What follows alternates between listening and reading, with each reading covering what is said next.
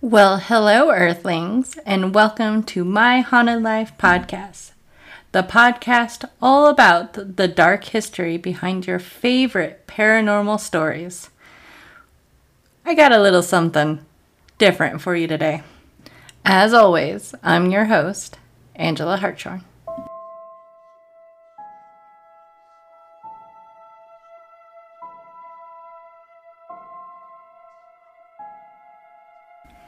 Good evening, goblins and ghouls. How is everyone doing today? I hope you are wonderful and well. No real surprise here. I'm running around like a crazy person. I'm getting ready for Midsummer Scream coming up in Long Beach, California at the end of the month. I'm very excited, but I'm also very, very terrified. And honestly, I haven't gotten past the terrified phase at the moment. I still feel very behind on getting products done and prepping. It's a lot. So keep your fingers crossed for me, please. Although, if you are in the area, stop by and say hi. I'm very excited. It's a Halloween convention, basically. Come on. It's going to be amazing. Remember, next week, we will have our fireside chat on Thursday over on the Patreon. And the week after that, I will be doing a little throwback episode. For those who've been listening for a while, you'll remember this one. The one with the amazing Fiona Horn. Because I'm going to go to the Queen Mary while we're there. It's like, I guess it's like across the, I don't want to say parking lot, but it's like right there next to our hotel where the convention's going to be. So I will be going. I technically haven't gotten tickets to the ghost tour or reserved anything yet. I need to do that. Really need to do that. But I'm going. If I have to stow away, I will go. It's right there. I'm so excited. After that, we're going to be starting spooky season on the podcast. Well, I guess spookier season. Since we're always spooky around here. August, I will be doing a whole bunch of stories on haunted dolls. And for those that know me, know I'm hating every second of it. I'm not happy. But it's interesting. And it doesn't help we have a weird, creepy doll at Kronk Art and Curiosities that stares at me every day I work there. Anyways, on this week's podcast, we are finishing up our tour of Texas with the one and only Rain with an out-of-the-world stopover. Out of this world? That makes more sense. Out of this world stop. We went to see Ned the Alien's grave and wandered around Aurora, Texas. For the UFO enthusiast out there, this is like Roswell before Roswell. It's a big deal in UFO communities. As the story goes, in I'm laughing because my notes are wrong. In 1897, a UFO crashed on Judge Proctor's land. Pretty straightforward. The most sensational part of the story is they recovered the pilot, described as Martian-looking, and gave him a proper Christian burial in the local cemetery. But the mystery and controversy over Ned just keeps growing long after their death. Of course, the easiest thing to do is to dig them up and do some DNA testing. But the debate over exhumation continues. UFO researchers have even been met at the cemetery by locals with guns protecting their Ned. This story is awesome. This is one of those, again, like with like Screaming Bridge and everything, I didn't think I was going to have a lot. I ended up having a lot. That's why you guys are getting this a day late, because I had to finish. And it's me. I went down a rabbit hole. It was so much fun. Oh my god, this is such a fun one. I'm so excited. So, let's get into it, shall we? Grab yourself a cup of tea. Make sure the doors are locked and the sage is close by. I have a story to tell you.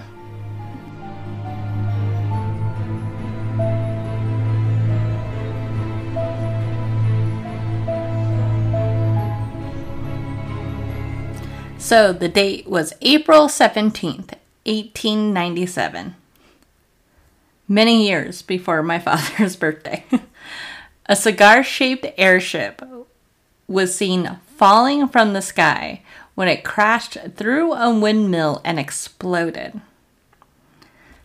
It sounds amazing. And it sounds like local lore. But it's well documented. Here's a newspaper article written by S.E. Hayden, reporter for the Dallas Morning News, who went out and reported on it. About 6 o'clock this morning, the early risers of Aurora were astonished by the sudden appearance of the airship which has been sailing through the country. It was traveling due north and much nearer the earth than before. Evidently, some of the machinery was out of order, for it was making a speed of only 10 or 12 miles an hour and gradually settling toward the earth. This is hard to read, y'all. It sailed directly over the public square, and when it reached the north part of the town, collided with the tower of Judge Proctor's windmill and went to pieces with a terrific explosion, scattering debris over several acres of ground, wrecking the windmill and the water tank, and destroying the judge's flower garden. The pilot of the ship is supposed to have been the only one on board, and while his remains are badly disfigured, enough of the original has been picked up to show that he was not an inhabitant of this world. Mr. T.J. Weems, the United States Signal Service officer at this place and an authority on astronomy, gives it as his opinion that he was a native of the planet Mars. Papers found on his person, evidently the record of his travels, are written in some unknown hieroglyphics and cannot be deciphered. The ship was too badly wrecked to form any conclusion as to its construction or motive power. It was built of an unknown metal resembling somewhat a mixture of aluminum and silver, and it must have weighed several tons. The town is full of people today who are viewing the wreck and gathering specimens of the strange metal from the debris. The pilot's funeral will take place at noon tomorrow. I absolutely love that this Weems guy, who is definitely not a doctor. Again, it said signal service officer and apparently knows a lot on astronomy. Based on the body, assumes that the body is one of a Martian. Quite literally. This is where the word Martian comes from. Remember, this is the time of like Jules Verne and H.G. Wells. The public right now is fascinated with the possibility of life on other planets. From the Earth to the Moon came out only about 30 years before this. Now, War of the Worlds didn't come out until a year after the incident, so I wonder if this helped to inspire Wells, maybe? I don't see why not. A big thing at this time was the belief that there were either people living on Mars at, like, the current moment, or were once living there, because people believed they had identified canals on the red planet. I love this so much. I found this description of the history of the canals on Mars on the NASA website. This was apparently like set up as like a teacher site, so to help teachers do lessons on it. As it states, disclaimer, this material is being kept online for historical purposes. Though accurate at the time of publication, it is no longer being updated. This page may contain broken links or outdated information, and parts may not function in current web browsers. Visit nasa.gov for current information. Just, keep that in mind. So, in the 1800s, observatories with larger and larger telescopes were built around the world. In 1877, Giovanni, why did I do this? Virginio Schiaparelli, director of the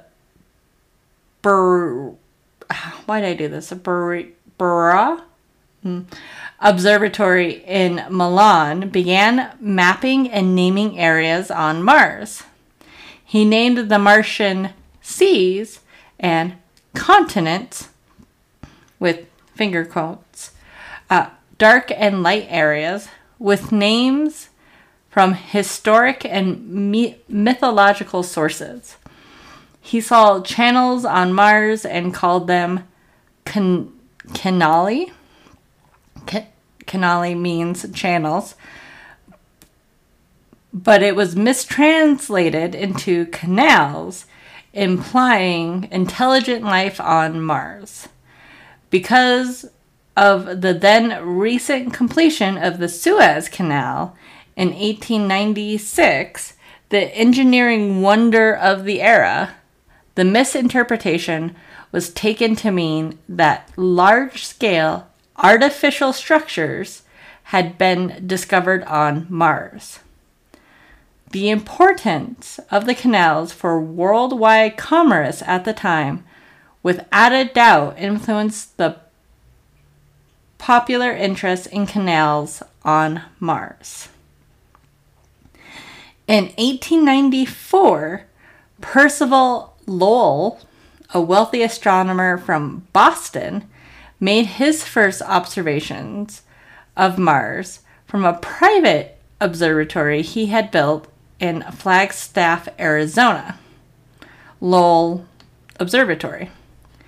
He decided that the canals were real and ultimately mapped hundreds of them.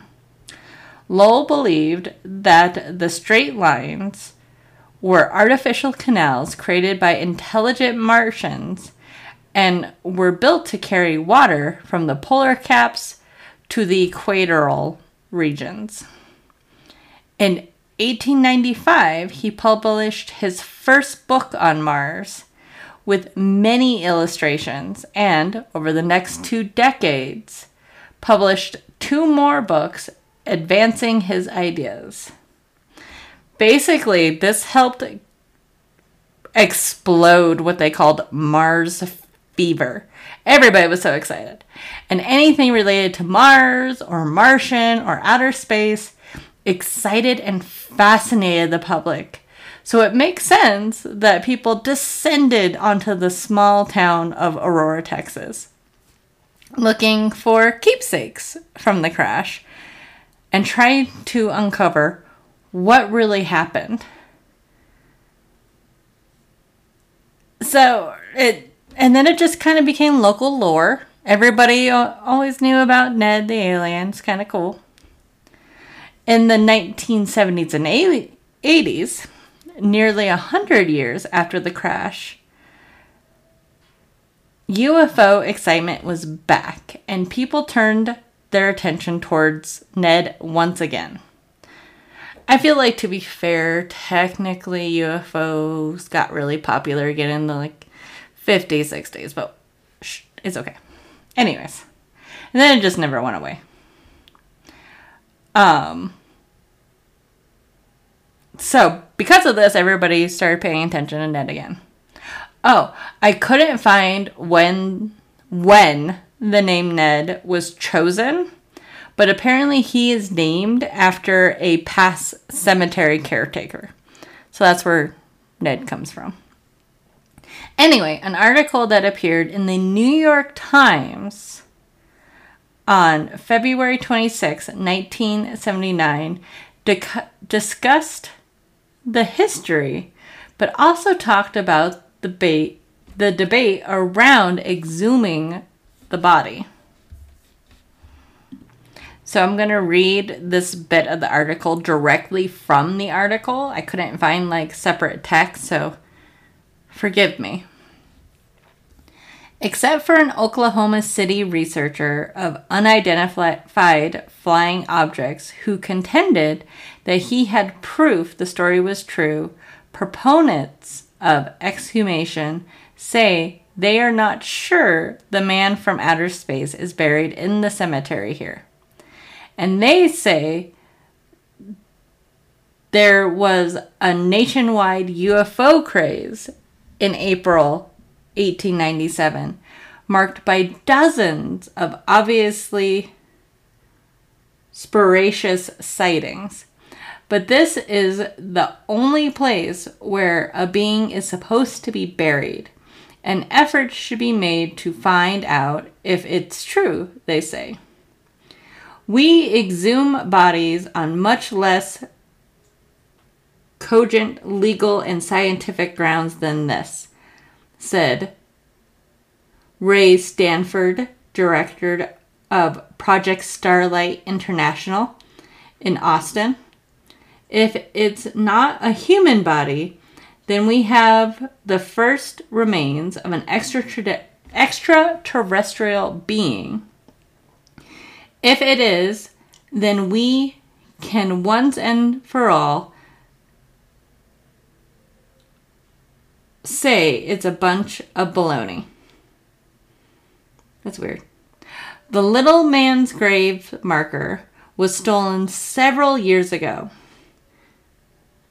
And there is now some dispute about exactly where the grave is, and much doubt about what could remain in it.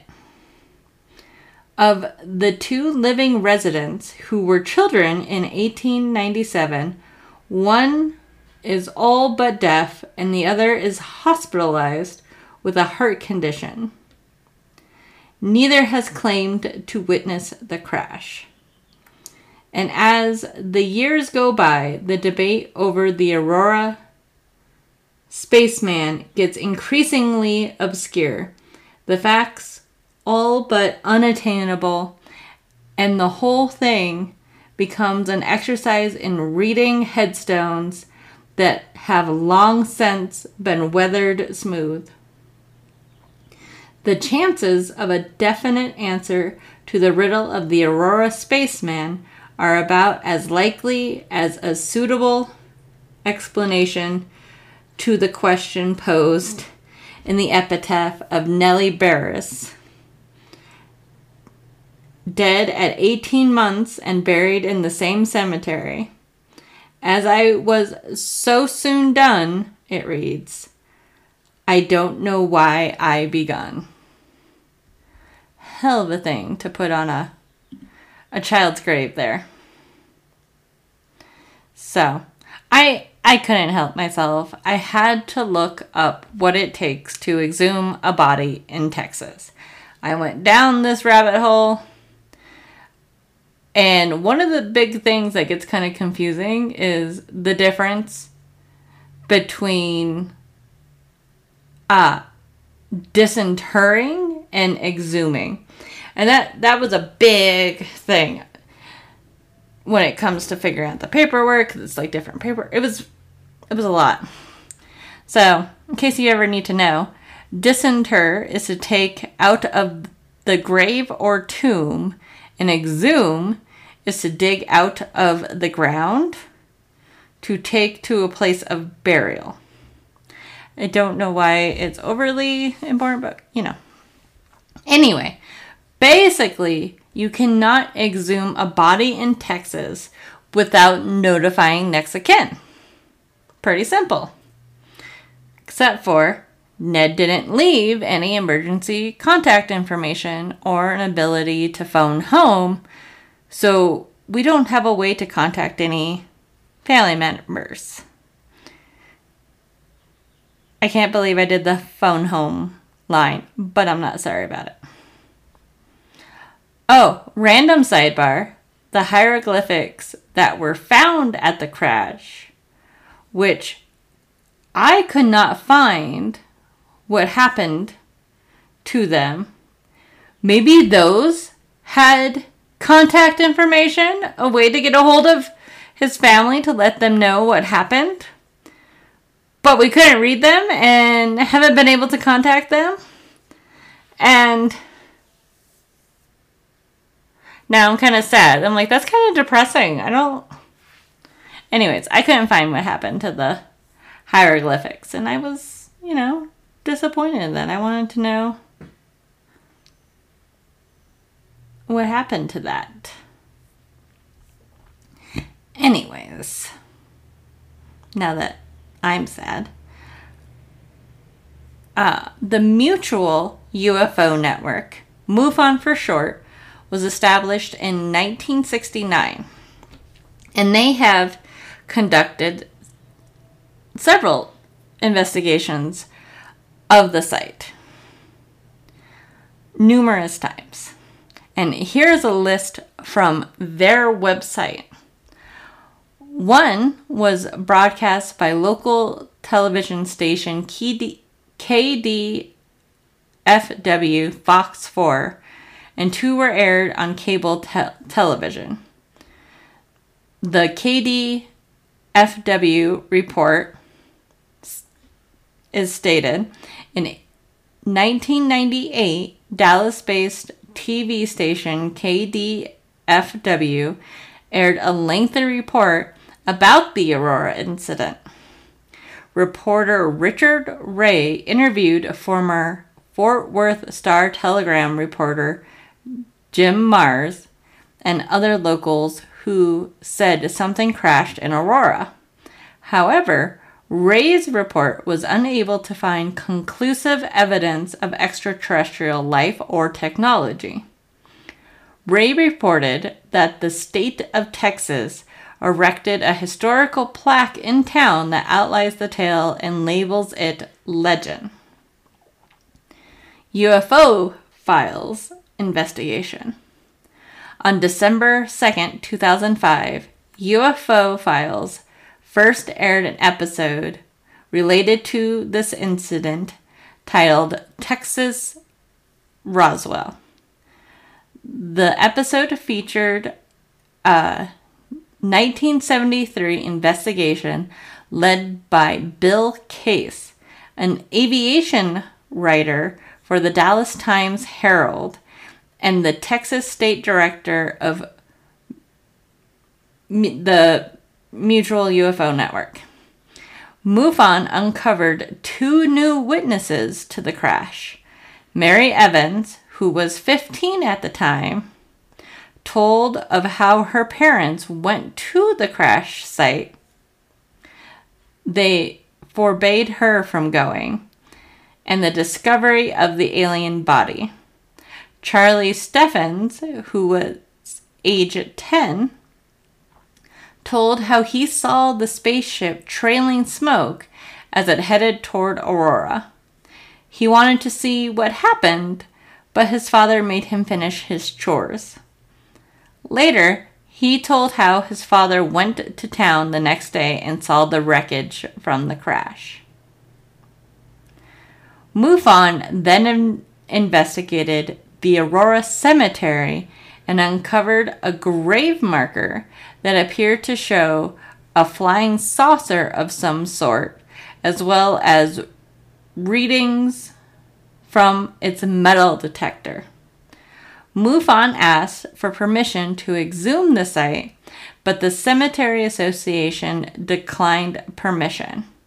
After the MUFON investigation, the marker mysteriously disappeared from the cemetery, and a 3-inch pipe was placed into the ground. MUFON's metal detector no longer picked up metal readings from the grave.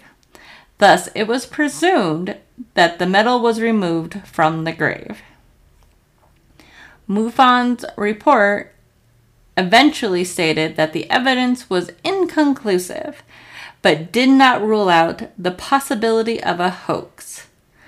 The episode featured an interview with Mayor Bramer, who discussed the town's tragic history. UFO Hunters Investigation.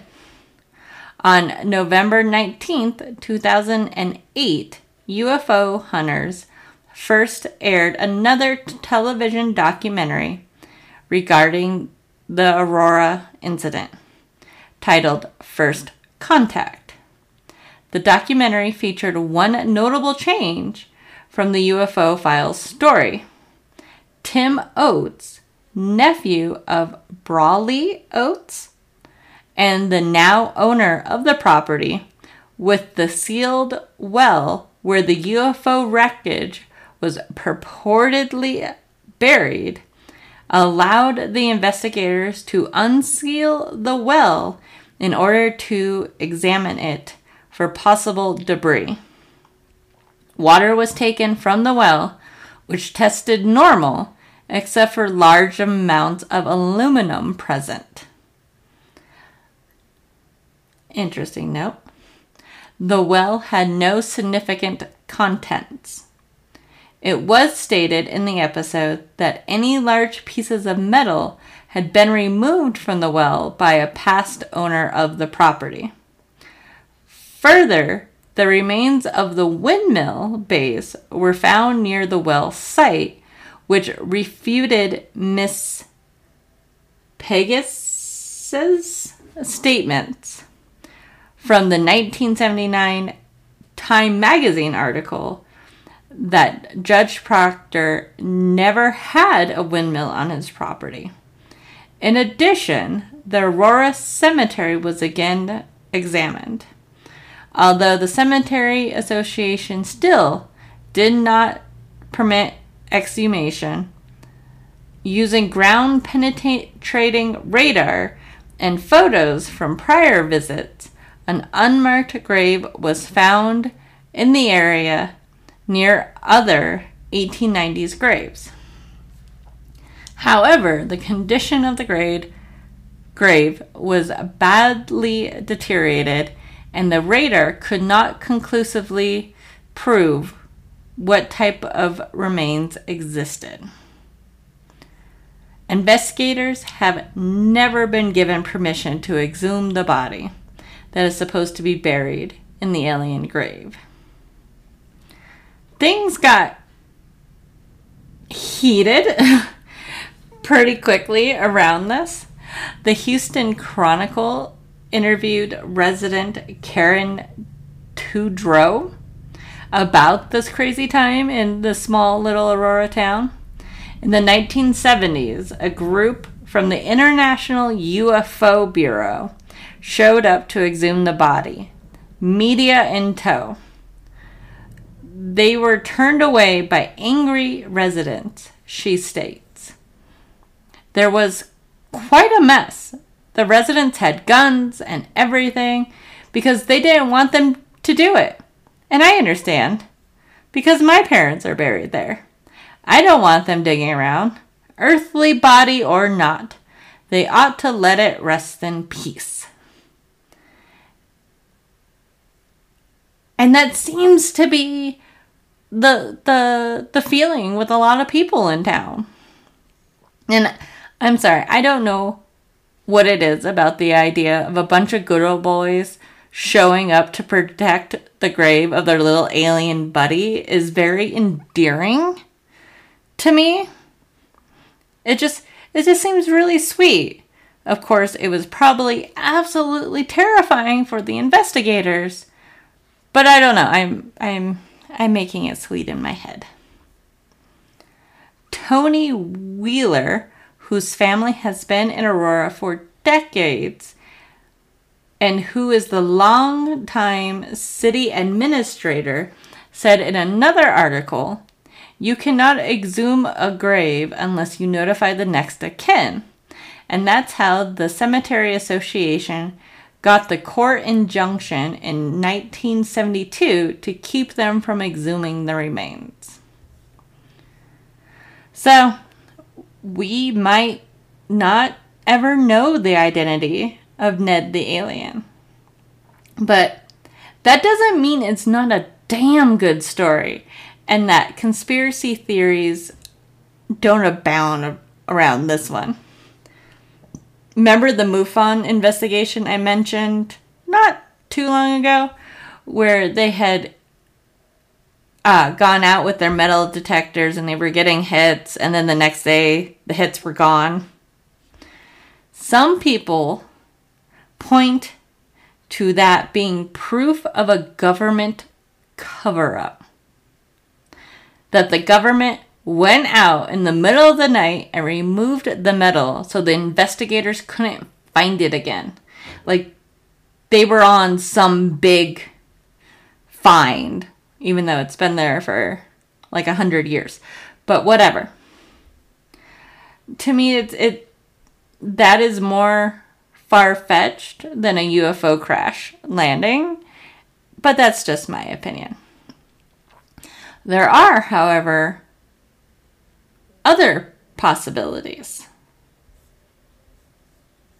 So, my new personal favorite theory behind Ned the alien is that it was a dirigible enthusiast that crashed and burned. Go with me on this one. According to many eyewitnesses at the time, there were actually a lot of what was identified as airships around the skies of Texas from April 13th through the 17th, 1897. Remember in Hayden's article, it says something about seeing these things. There were 38 reported sightings of airships in 23 counties in Texas.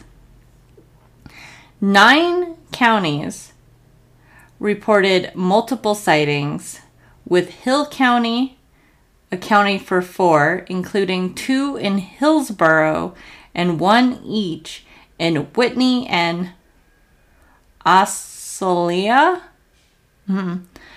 Tarrant, Fannin, and Ellis counties had 3 each, and Grayson, Bowie, Collin, Hunt, and Jackson counties had a pair apiece. Single sightings were reported from Lamar, Wise, Aurora's in Wise County, Denton, Hunt, Parker, Dallas, Kaufman, Wood, Arith, Navarro, McLean, Friesen, Malom, Travis, and Jefferson counties. In other words, a pretty wide swath. Descriptions of the airships varied somewhat, but there was a general consensus that they had cigar-shaped bodies and cabins 50 to 60 feet long with propellers at each end, like large bat wings, and huge floodlights fore and aft. I assume that means on parts of the boat, but I couldn't tell you which. Most witnesses saw neither pilot nor crew, but in some cases, Not only did observers see people manning the ships, but talked to them. The Dallas Morning News correspondent at Waxahachie reported a long conversation between Judge Love of the community and an airship crew, which claimed to be from the North Pole. At Greenville, correspondent C.G. Williams reported the leader of the ship's crew was from a little town in the interior of New York. The airship was being test flown across the country. Its inventor implored Williams, "Don't give this thing away. We are experimenting with this vessel. So far, it is a success." Wow, that's really hard for me to read. A report from Waxahachie held that the machine was being operated by a woman, and the observer thought his satanic majesty of Beelzebub had something to do with this traveler in the lower stratum of ether. I read this part to Rain coming up in a little bit. I'll have her reaction to everything and us talking about our adventure. Her reaction. You guys. It's hilarious. In Farmsville, an eyewitness saw 3 men in a cabin and heard them singing, "Near my God to thee." The trio reportedly also was passing through temperance tracts. I don't know if that's a religious thing, but that's awesome. This article came from Texas Almanac. And the fact that they had so many of these sightings is amazing. Like, I love this so much. My little Jules Verne loving heart is so happy about this. It's amazing to think about. That, in my mind, there's this little dirigible club getting together and flying over Texas. So I wonder if somebody crashed, was severely burned by gas or something to the point where they didn't recognize him, or he didn't have any human-like features anymore. So they went with Martian. That's my new theory. I'm sticking with that. Dirigible pilot crash landed. It's my new favorite. Or alien. I'm going to go with those. Now, another theory I found on the MUFON website suggests that the whole thing was a hoax. The hoax theory is primarily based on historical research performed by Barbara Brammer, a former mayor of Aurora. Her research, featured as part of the UFO Files episode on the incident that we talked about earlier, revealed that the months prior to the alleged crash, Aurora had been beset by a series of tragic incidences. First, the local cotton crop, the major source of town revenue, was destroyed by a boll weevil infestation. Second, a fire on the town's west side claimed several buildings and lives. Shortly after the fire, a spotted fever epidemic hit the town, nearly wiping out the remaining citizens and placing the town under quarantine. Finally, a planned railroad got within 27 miles of Aurora, but never made it into town. Essentially, Aurora, which claimed nearly 3,000 residents at the time, was in serious danger of drying up. Brammer's research also showed that Hayden, the one that wrote the original article, was known in the town to be a bit of a jokester. And her conclusion is that Hayden's article was a last-ditch effort to help keep Aurora alive.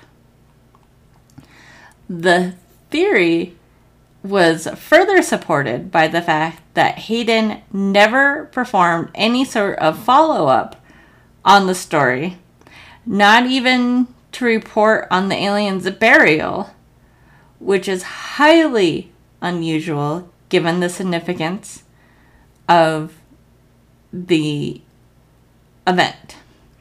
Further, in 1979, Time magazine interviewed Etta Purgis, who claimed that Hayden had fabricated the entire story, stating that Hayden wrote it was a joke and to bring interest to Aurora. The railroad bypassed us and the town was dying. Purgis further claimed that Judge Proctor never operated a windmill on his property, a statement later refuted as part of the UFO Hunters episode.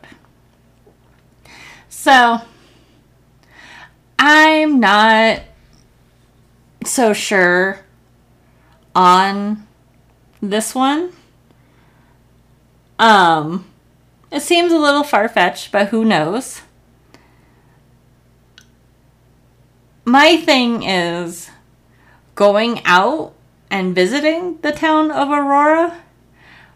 There's like, well, I'm going to talk about it with Rain here coming up, but there's not much to the town, and they don't make like a huge thing out of the UFO crash. Like you drive in, and Rain had friends that had taken pictures with this like UFO cutout and stuff, so we had to go find that. But those are attached to a Martian margarita, so it's like, hell yeah, this is fun, which has been closed for years. Like, they're not surviving on this per se. They're just not. There's not a lot out there. It's just kind of I feel like it's more of a cute nod and a wink kind of situation. But I could be wrong. I would love to know. But, that we don't know. And that's the thing. And I think that's the thing that's so endearing about this one. We might never know. We probably won't, let's be honest. I'll be right back with my interview with my buddy Rain on visiting Ned's grave.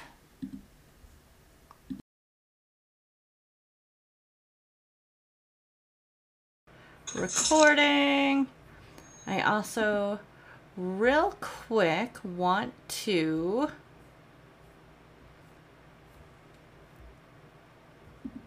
I lost all of my notes. As all this is recording. You play like the X-Files theme song as an introduction. That song used to scare me as a kid. Like, I'd watch cartoons late at night, and then X-Files would come on, and as soon as I heard that song and see the little UFO and thing, I'd jump up and turn off the television and go hide under my covers. Really? That makes me so happy. My childhood home, it's a little built up now because like across the street they sold off it to like a historical park. But it used to be just all cornfields, like massive cornfields all around us. Okay. And my dad used to tell stories about how he saw a UFO, and he says he's also seen Bigfoot. And so we would always panic and think like because we own cornfields, we thought crop circles were going to happen one day and aliens were going to come to our house in the middle of nowhere. Oh. Because we did have local legends called the Yehudis. They were like a Salina thing. But they were like aliens called Yehudis. What? Mm-hmm. But whenever people describe them, they're like 7 foot tall. They look like the generic alien, but 7 feet tall. With black eyes and round heads and grayish skin. Apparently a lot of people in Salina have seen them. Well, we have to go there next time. To my childhood home and go in the woods? Yeah, that sounds fun. Alright, cool. Oh my god. That sounds amazing. Okay, so I'm going to go ahead and start before we run out of time again. I wanted to find a quote. Technically, this is, whatever. But here we go. All right. This week, we are finishing up the Texas Trilogy of Terror. Dun, dun, dun, dun. Rain's laughing at me. She's shaking her head. So corny. I'm from Texas. I like alliteration. I'm sorry. This one is a story I've heard about a lot. And because growing up, my dad was really into, like, the UFO stuff. Like, we would watch all the mystery shows and everything. But the UFO ones were the ones, like, he was really interested in. I want cryptids and ghosties. And this was just always kind of a fun, lighthearted one. So this is kind of a fun, lighthearted episode. But then I'm like, somebody dies, obviously. So it's not as lighthearted. So today, we're not even talking about ghosts. We're going aliens today. And we are discussing the Aurora UFO crash of 1893. And Ned the Alien.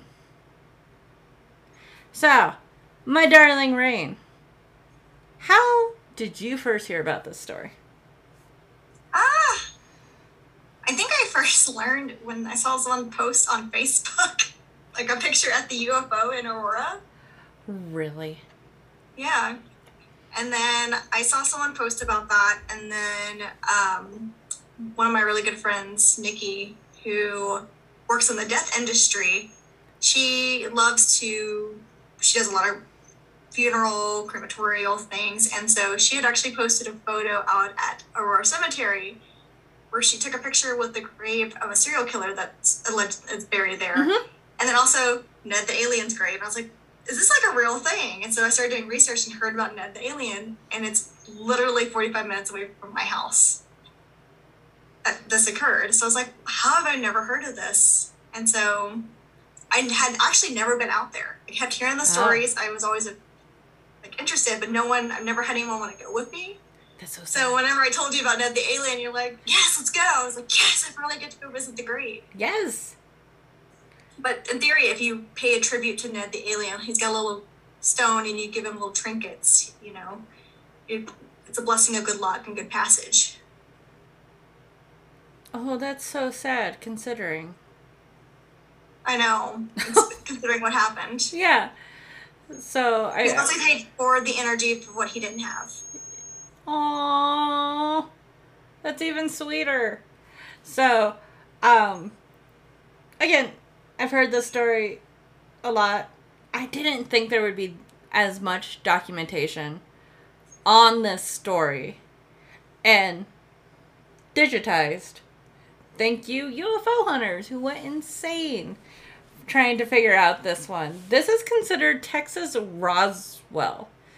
That's how big this is. So I'm like shocked. I mean, I understand that it's Texas and Texas is freaking huge, but it amuses me that you hadn't heard of it until more recently. Because it's such a weird, kind of sad story. It's definitely within the last 10 years I learned about it, and more prominently within the last 5. For me. And you go out there, it's your basic cemetery. It's very simple. It's very clean. Not a lot of trees. It had a really nice, viewing area, amphitheater kind of thing, which I thought was cool. I'd never seen one like that. So that was cool. But yeah, we found the serial killer as well. He's in the back. And I'll have more about him in the podcast, just because I can. But, yeah. I couldn't help but think when we got out there, we just looked like the 2 biggest tourists on the face of the planet. I think it was pretty obvious we weren't there for anyone else. We had been hiking all day. So we were starting to look a little haggard. We had just gotten lost near Goatsman Bridge a couple times. And this was like the cherry on top of the whole adventure. We ended with Ned the alien. And it's a cute little town. It was like, there's like 400 people, 800 people that live in the town. Not that many people. It's a very, very small town. I mean, to tell you guys how small a town, a lot of the roads are still gravel. Yeah. Only the main road is actually paved coming in and out of the city. That was a little strange because, like, the main road is up higher than the rest. And then all of a sudden, we're going off-roading. Yes, it was so weird in the little Mini Cooper, and all of a sudden it was like, take this turn, and we're like, this is someone's driveway, and we're like, no, and it kept yelling at us, and we did it. Well, we missed our turn, and we had to go up to someone else's that we thought was a driveway. I mean, it was strange. Did think we were going to get shot a couple of times going down these roads to find the cemetery. I was like, this doesn't feel... I feel like I'm trespassing. It was very much that. It didn't help. Like, we were, again, very out of place. And people were, like, in their yards because it's a nice Texas evening. And they're like, what are these bitches doing? There were a few people that just watched us drive by. There are lots of trucks, and here comes a bright red Mini Cooper. Yes! Very slow. We were driving really slow because we were really, really lost. So we probably looked like we were tourists. Yeah. Everybody was very confused by us, and we were very confused by everything. So it worked out fairly well. But no, we found the grave, and like the thing with the grave is the gravestone was actually stolen many decades ago. And there's a slab put on top of it, so you can't dig him up. And people have tried, but I went down this whole weird road of what it takes to get a body excavated in Texas for a little bit. And it's pretty simple. You got to get permission from family or next of kin. Well, in Ned's case, he doesn't have a regular next of kin, so it kind of goes to the city, and in particular, I guess, the Historical Society, which I thought was interesting, because I guess they're the ones that take care of the cemetery.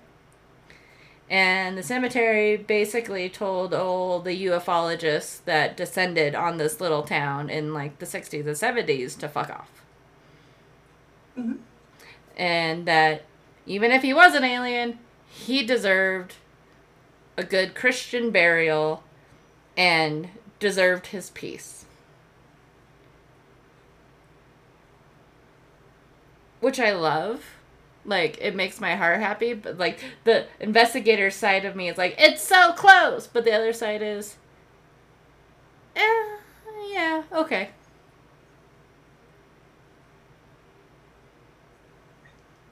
I don't know. I think that was really kind. I think he's actually listed as a historical marker, too. So, like, him being a historical marker, anything that's been listed as a historical area can't be touched in Texas. Yeah. So, like, even whenever you're driving, you'll see, like, historical marker signs 1 mile ahead, and it could be, like, something really random in the middle of someone's field. Because it's considered a historical marker, they can't touch it or remove it. Oh, see, that's brilliant. Yeah. So Texas has those kind of all over the place, and Ned, I think, is also characterized as one of those. And rumor had it is they tried to put, like, the cage over his grave to keep, you know what they do in, like, old England? Yeah. They try to keep people from grave robbing, and people were still trying to break through it, so they just put a giant stone on it. Yeah. And I'm surprised no one's tried to lift that big stone, because it is by a road, so in theory someone could attach it to a truck. Right? Yeah. But no one, it seems like, for one, not a lot of people know about him, so I think that's another reason why he's probably not been touched by a bunch of people that are not really in the know. I feel like that makes sense. I feel like if you're, other than stealing the gravestone, if you know what it is, you're going to go through official channels. Even if they block you every time. Yeah. And all you see is a giant stone in a graveyard. Like, you don't necessarily know. It's not marked Ned. No. Right? But you can definitely tell because people have a trinket there and, like, UFO alien vodka. Yes.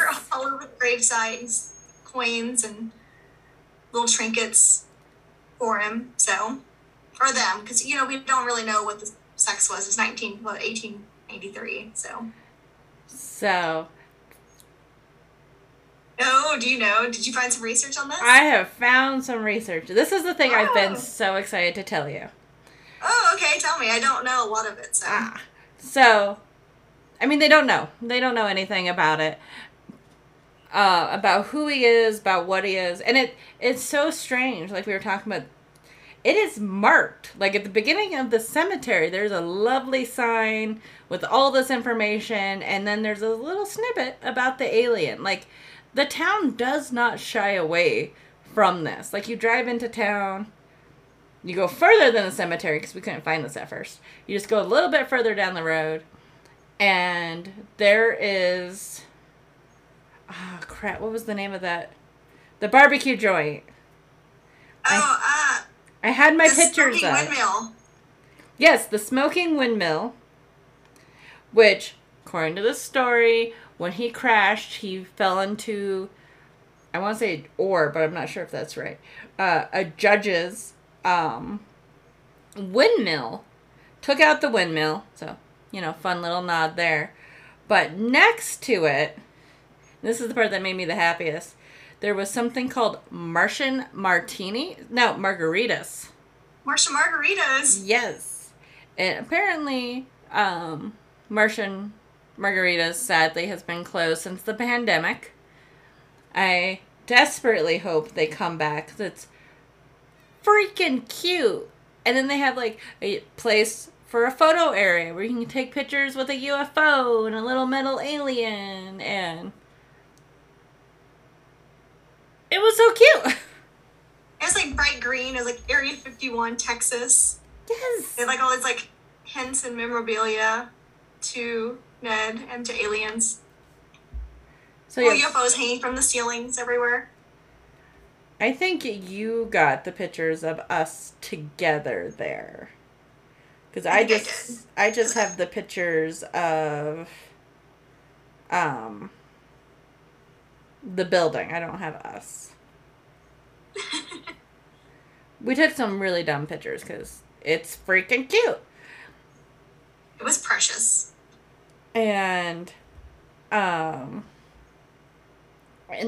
like, they didn't seem to shy, like I said, they didn't shy away from it. We didn't go far into town, but, we didn't want to be disrespectful either. But in my research, this was, I think, the part that I just totally geeked out about. So, many, many, many, many years ago, I got really into Jules Verne. Before steampunk became a thing. I'm just going to throw that out there. It was that cool. And, the big thing with Jules Verne is the story with the balloon and everything, which is fun, because 80 Days Around the World has a mention of a balloon, but there is no balloon. That comes in later in the stage plays. True story. I was an obnoxious teenager. But, and Rain's like, nothing has changed. But, things make so much more sense now. I know, right? Totally makes sense. But there was, like, this show called The Secret Adventures of Jules Verne. I was, like, obsessed with it. Hence, the old name Fogg Couture, because it's Phileas Fogg. Again, I was so popular in high school, you guys. It's not even funny. And we had this whole theory, me and my little brother growing up, that the alien was actually Passepartout, the one who was the valet, who ended up crashing and dying. It was a brilliant idea, I promise. But I found in the research that in the couple days right before the crash and then a couple days after the crash. Ooh, you just got all creepy sounding. I know, I kind of froze for a second. Yeah, that I'm was back weird. now. You didn't break it all up at all. Score. But a couple days before and a couple days after the crash, apparently, according to Texas Almanac, there were a rash of like dirigible and airship sightings. And people have stories of like talking to some of the crew members.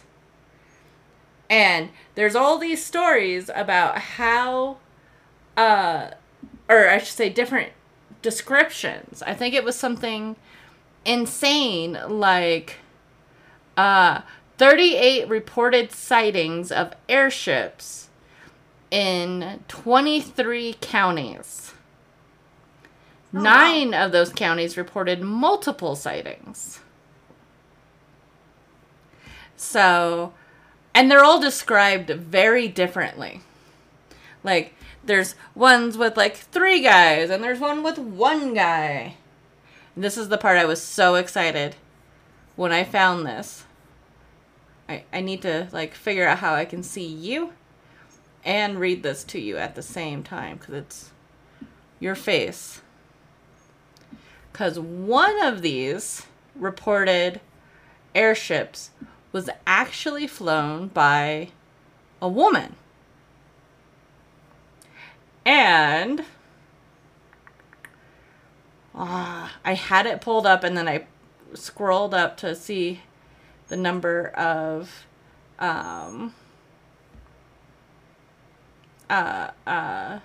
counties. And there's like stories of them like singing and drinking and hanging out and talking to people. Like so many. And there was even one with a woman near Waxahachie. And the observer thought His Satanic Majesty, or Beelzebub, had something to do with this traveler in the lower strata of ether.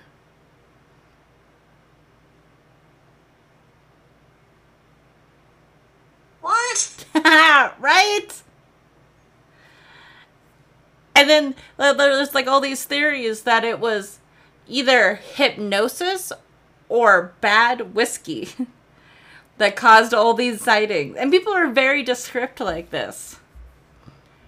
So now one of my favorite theories is that it was one of these dirigible airship enthusiasts that crashed and died by accident on this weird adventure that he was out doing with his friends.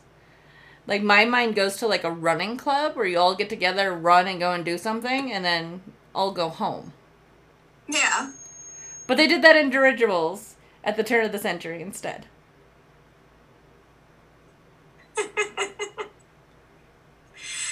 Let's just drink some black market whiskey and get fucked up and see what happens. Basically!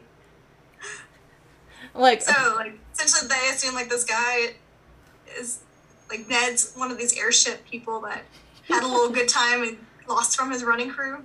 basically is my new Or, like, theory. me at the end of the running crew, just go on without me. Well, and that's what's so funny, because, like, they would have absolutely no way of contacting to let them know, hey, by the way, I crashed, or nobody, I mean, his whole family could have been sending out a search party wherever he's from and never connected to the Aurora UFO crash. Because it made national headlines is the thing as well. It was Yeah. a big deal at the time. So in Which is- theory, it could just be a guy that got lost. Right? So now I'm like, One of the biggest cold cases ever known. yeah! And we'll never know because people keep being a pain in the ass about trying to dig him up. And because there wasn't much left to him. Again, fiery crash. there's not a lot of remains left. Oh, and then there's stories after the crash, and this is really where the alien part comes in, was when they went, like, local townspeople went to the crash to figure out what the hell happened, they found him. And there's stories that he wasn't dead yet. Right? I had way too much fun researching this. It's not even funny. But there was one story I found that Ned survived the crash. He was just a dude, survived the crash, and just went and lived among the people. Not a big deal. And then there was other ones where he was very much your classic gray alien type. And which is really interesting because that description did not really exist until much later. Yeah. So I'm wondering if it was like severe burn and disfigurement from the crash that a lot of these rural people might not have been familiar with. Aurora's kind of out there. Yeah, it's still out there. My mind just started exploding with all these possibilities. That's crazy. I guess airships were kind of new back then, too. They were in vogue, man, and people trying to, make their own. It was a thing. Like, it was a weird thing.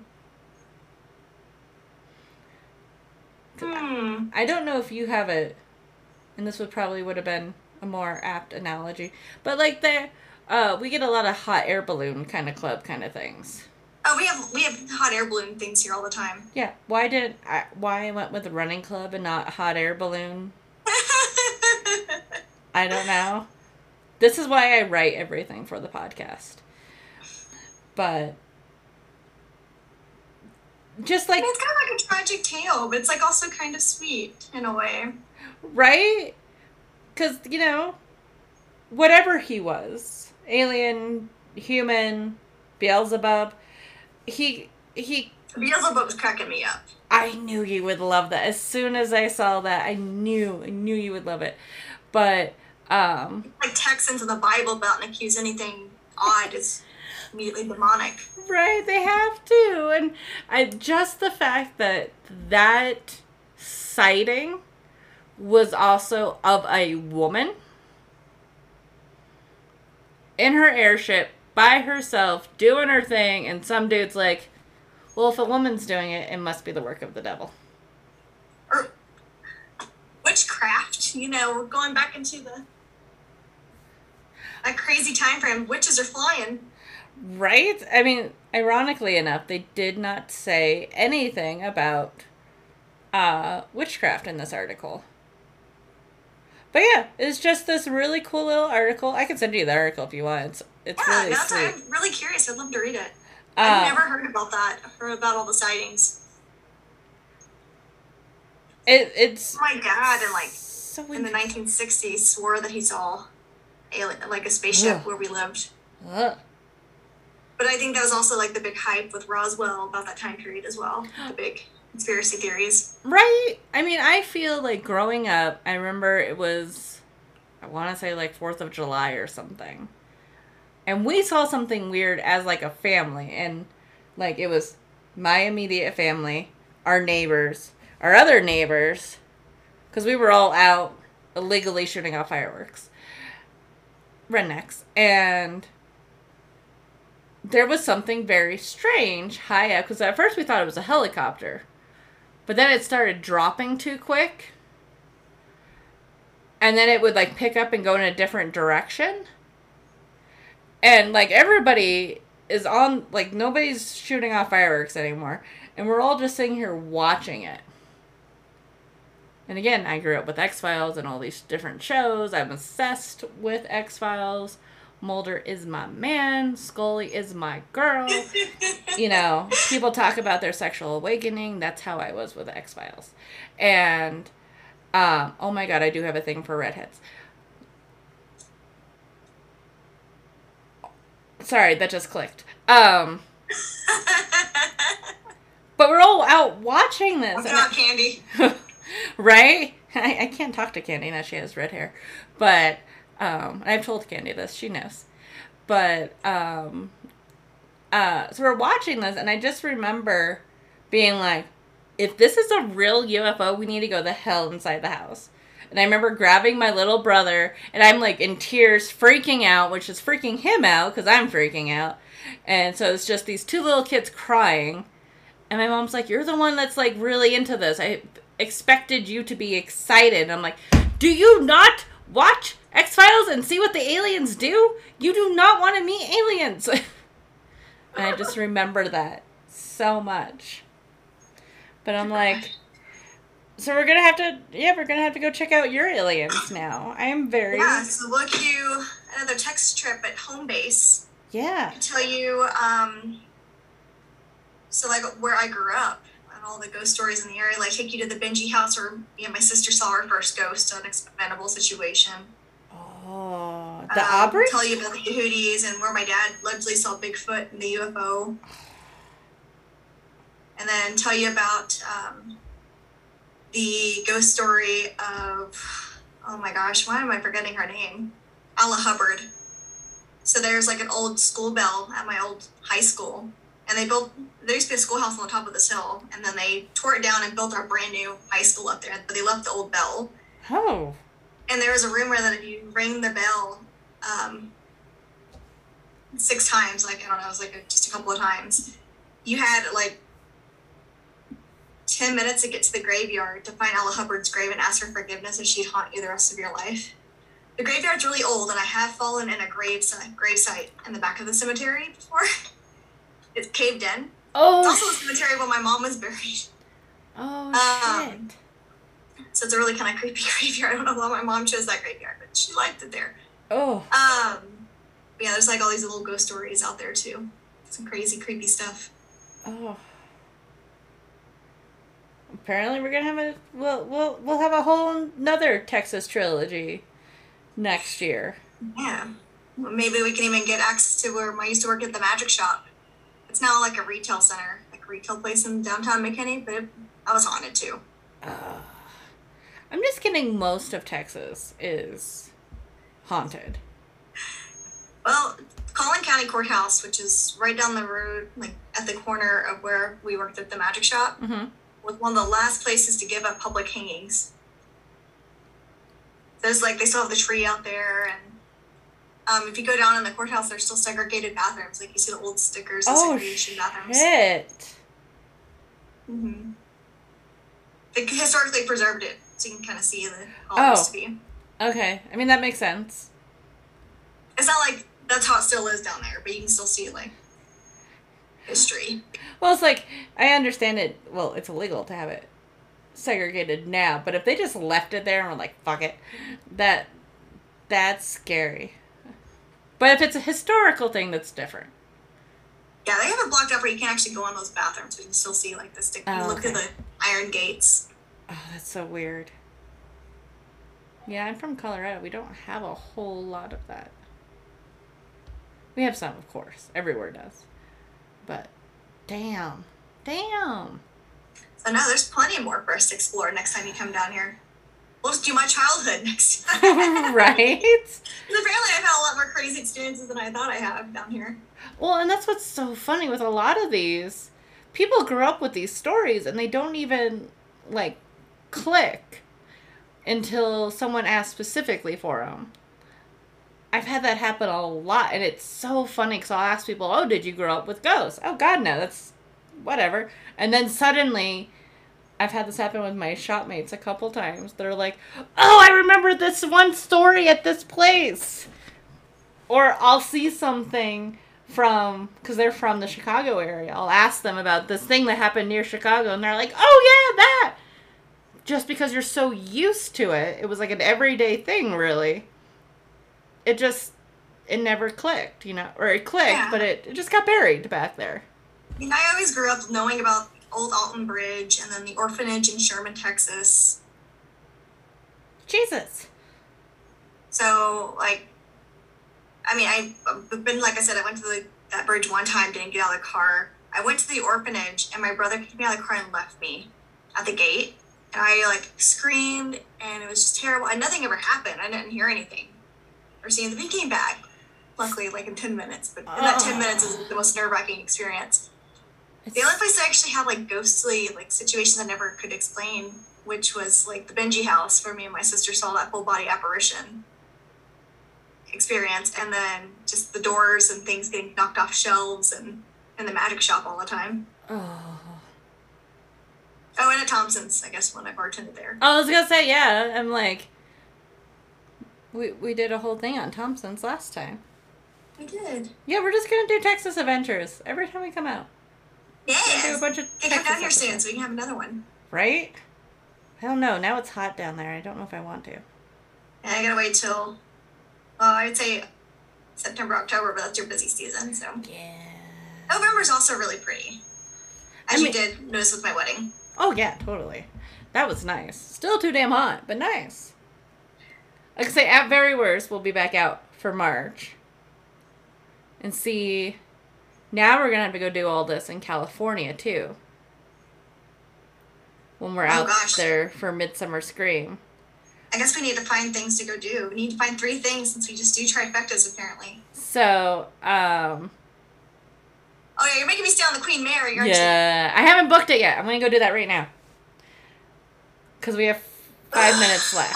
You're going to make me sleep somewhere. Yes, I am. It's a very nice place. And if it's already booked, we'll just do the ghost tour on it instead. I'm going to have to cuddle you. I don't know. Or sleep with the light on. Because they have nighttime tours, and then they have, like, day tours. And I totally want to do the nighttime one. I mean, I'm going to San Francisco with Julie and Candy, and we're doing the nighttime tour at the Winchester. I'm so jealous! Or, not the Winchester. Oh, Alcatraz. We're doing nighttime tour at Alcatraz. I'm so jealous of that, too. Oh. I know. I love how I'm associated with, like, ghosts and spooky things, and Darcy does the same thing. She puts me on ghost stuff, and I'm like, I'm actually a big wuss, guys, when it comes to this type of stuff. I mean, it's worked out well for me. So. I like watching it on television, and I like watching my friends do it. I don't want to be touched. I don't want to be messed with. I don't want to see things I can't explain. I'm like, that's why you're entertaining. It is kind of weird talking to you, and every time something like ghosts is mentioned, your camera refocuses.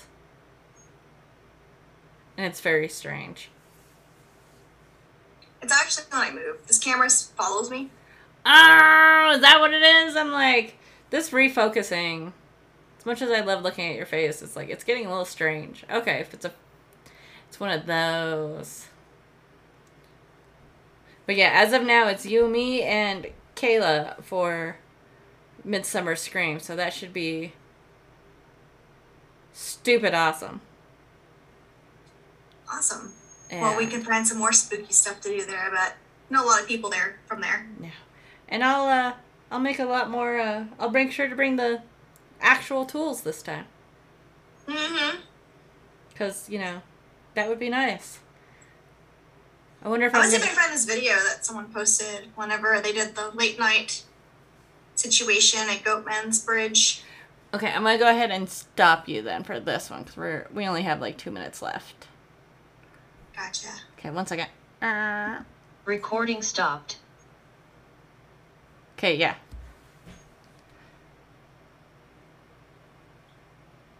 It was from a long time ago, I think. So this time I won't touch any buttons whatsoever. I'll just let its time go. Well, then it's going to kick us out and say the meeting ended. Then you just get in the link again. That's what I mean. I won't touch nothing.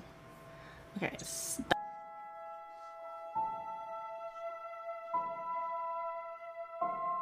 When you go into the tiny cemetery of Aurora, Texas, you are met with a historical marker sign that reads, "The oldest known graves here, dating from as early as the 1860s, are those of the Randall and Rowlott families. Phineas Doubly Beauchamp, a Confederate veteran from Mississippi, donated the 3-acre site to the newly formed Aurora Lodge, number 479 AF and AM, in 1877. For many years, this community burial ground was known as Masonic Cemetery. Beauchamp, his wife Carolyn, and others in their family. I missed a note. That's what it says. Okay. Are buried there. An epidemic which struck the village in 1891 added hundreds of graves to the plot. Called spotted fever by the settlers, the disease is now thought to be a form of meningitis. Located in Aurora Cemetery is the gravestone of the infant Nellie Burgess, 1891 to 1893, with the often quoted epitaph, "As I was so soon done, I don't know why I begun," which we talked about a little bit earlier. This site is also well known because of the legend that a spaceship crashed nearby in 1897 and the pilot, killed in the crash, was buried here. Struck by epidemic and crop failure and bypassed by the railroad, the original town of Aurora almost disappeared. But the cemetery remains in use with over 800 graves. Veterans of the Civil War, World War I and II, and the Korean and Vietnam conflicts are interred here. Just like the marker, the Aurora UFO crash is a small portion of the tiny Texas town's history, although it might have colored it the most. The town's logo has a windmill and a UFO on it. If the city's government page looks like a UFO page from the 1990s, if you were into UFO research, like I was in the 90s, like the beginning of the internet, you know exactly what I'm talking about. The icon for the history section is a little alien head, but sadly the link doesn't seem to work. I promise I won't do a lot of UFO stories. It is a podcast about hauntings, after all, but I just couldn't help myself. This story is just so endearing. It's the best word I got. It's one of those we could have been so close to knowing the truth, but now it's probably gone. Like that possibility is probably gone. So the mystery lives on. I personally don't know what I think about aliens. I do know that there has been centuries of people seeing things in the skies that cannot be explained, and we shouldn't be discounting their experiences at a hand. The United States House of Representatives, specifically the House Intelligence, Counterterrorism, Counterintelligence, and Counterproliferation Subcommittee, that is a lot to say, held a hearing on unidentified aerial phenomenon this year. UAP for short, which is apparently the new fancy term for UFOs. Probably because when you hear UFOs, you have a very specific image of a flying saucer and little gray men. They probably wanted to get away from that a little bit. The Pentagon has also released footage of some of the UAPs captured by the government in recent years. Footage captured, not footage of the things they captured. realized that could have been confusing. Something is going on, and we should probably pay attention to the skies just a little bit more. Thank you to everyone out there listening today. I will get the website updated ASAP, I promise. And there will be pictures and info and my sources for this week's episode coming very soon. So check that out at myhauntedlifepodcast.com. And make sure to subscribe to the podcast so you don't miss an episode. I do want to throw a very big thank you out to you guys listening. I'm, as we all know, really bad with social media. Although you can find me on every social media. I'm really bad about posting. We all know this. So the fact that my numbers haven't dwindled too much with losing it, that makes my heart really happy. And I really appreciate you guys. Also, don't forget, next week, Fireside Chat. Thursday. I'll figure out time. So pay attention to social media. Sorry. That made me giggle. If you have a ghost story to share, email me at myhauntedlifepodcast@gmail.com.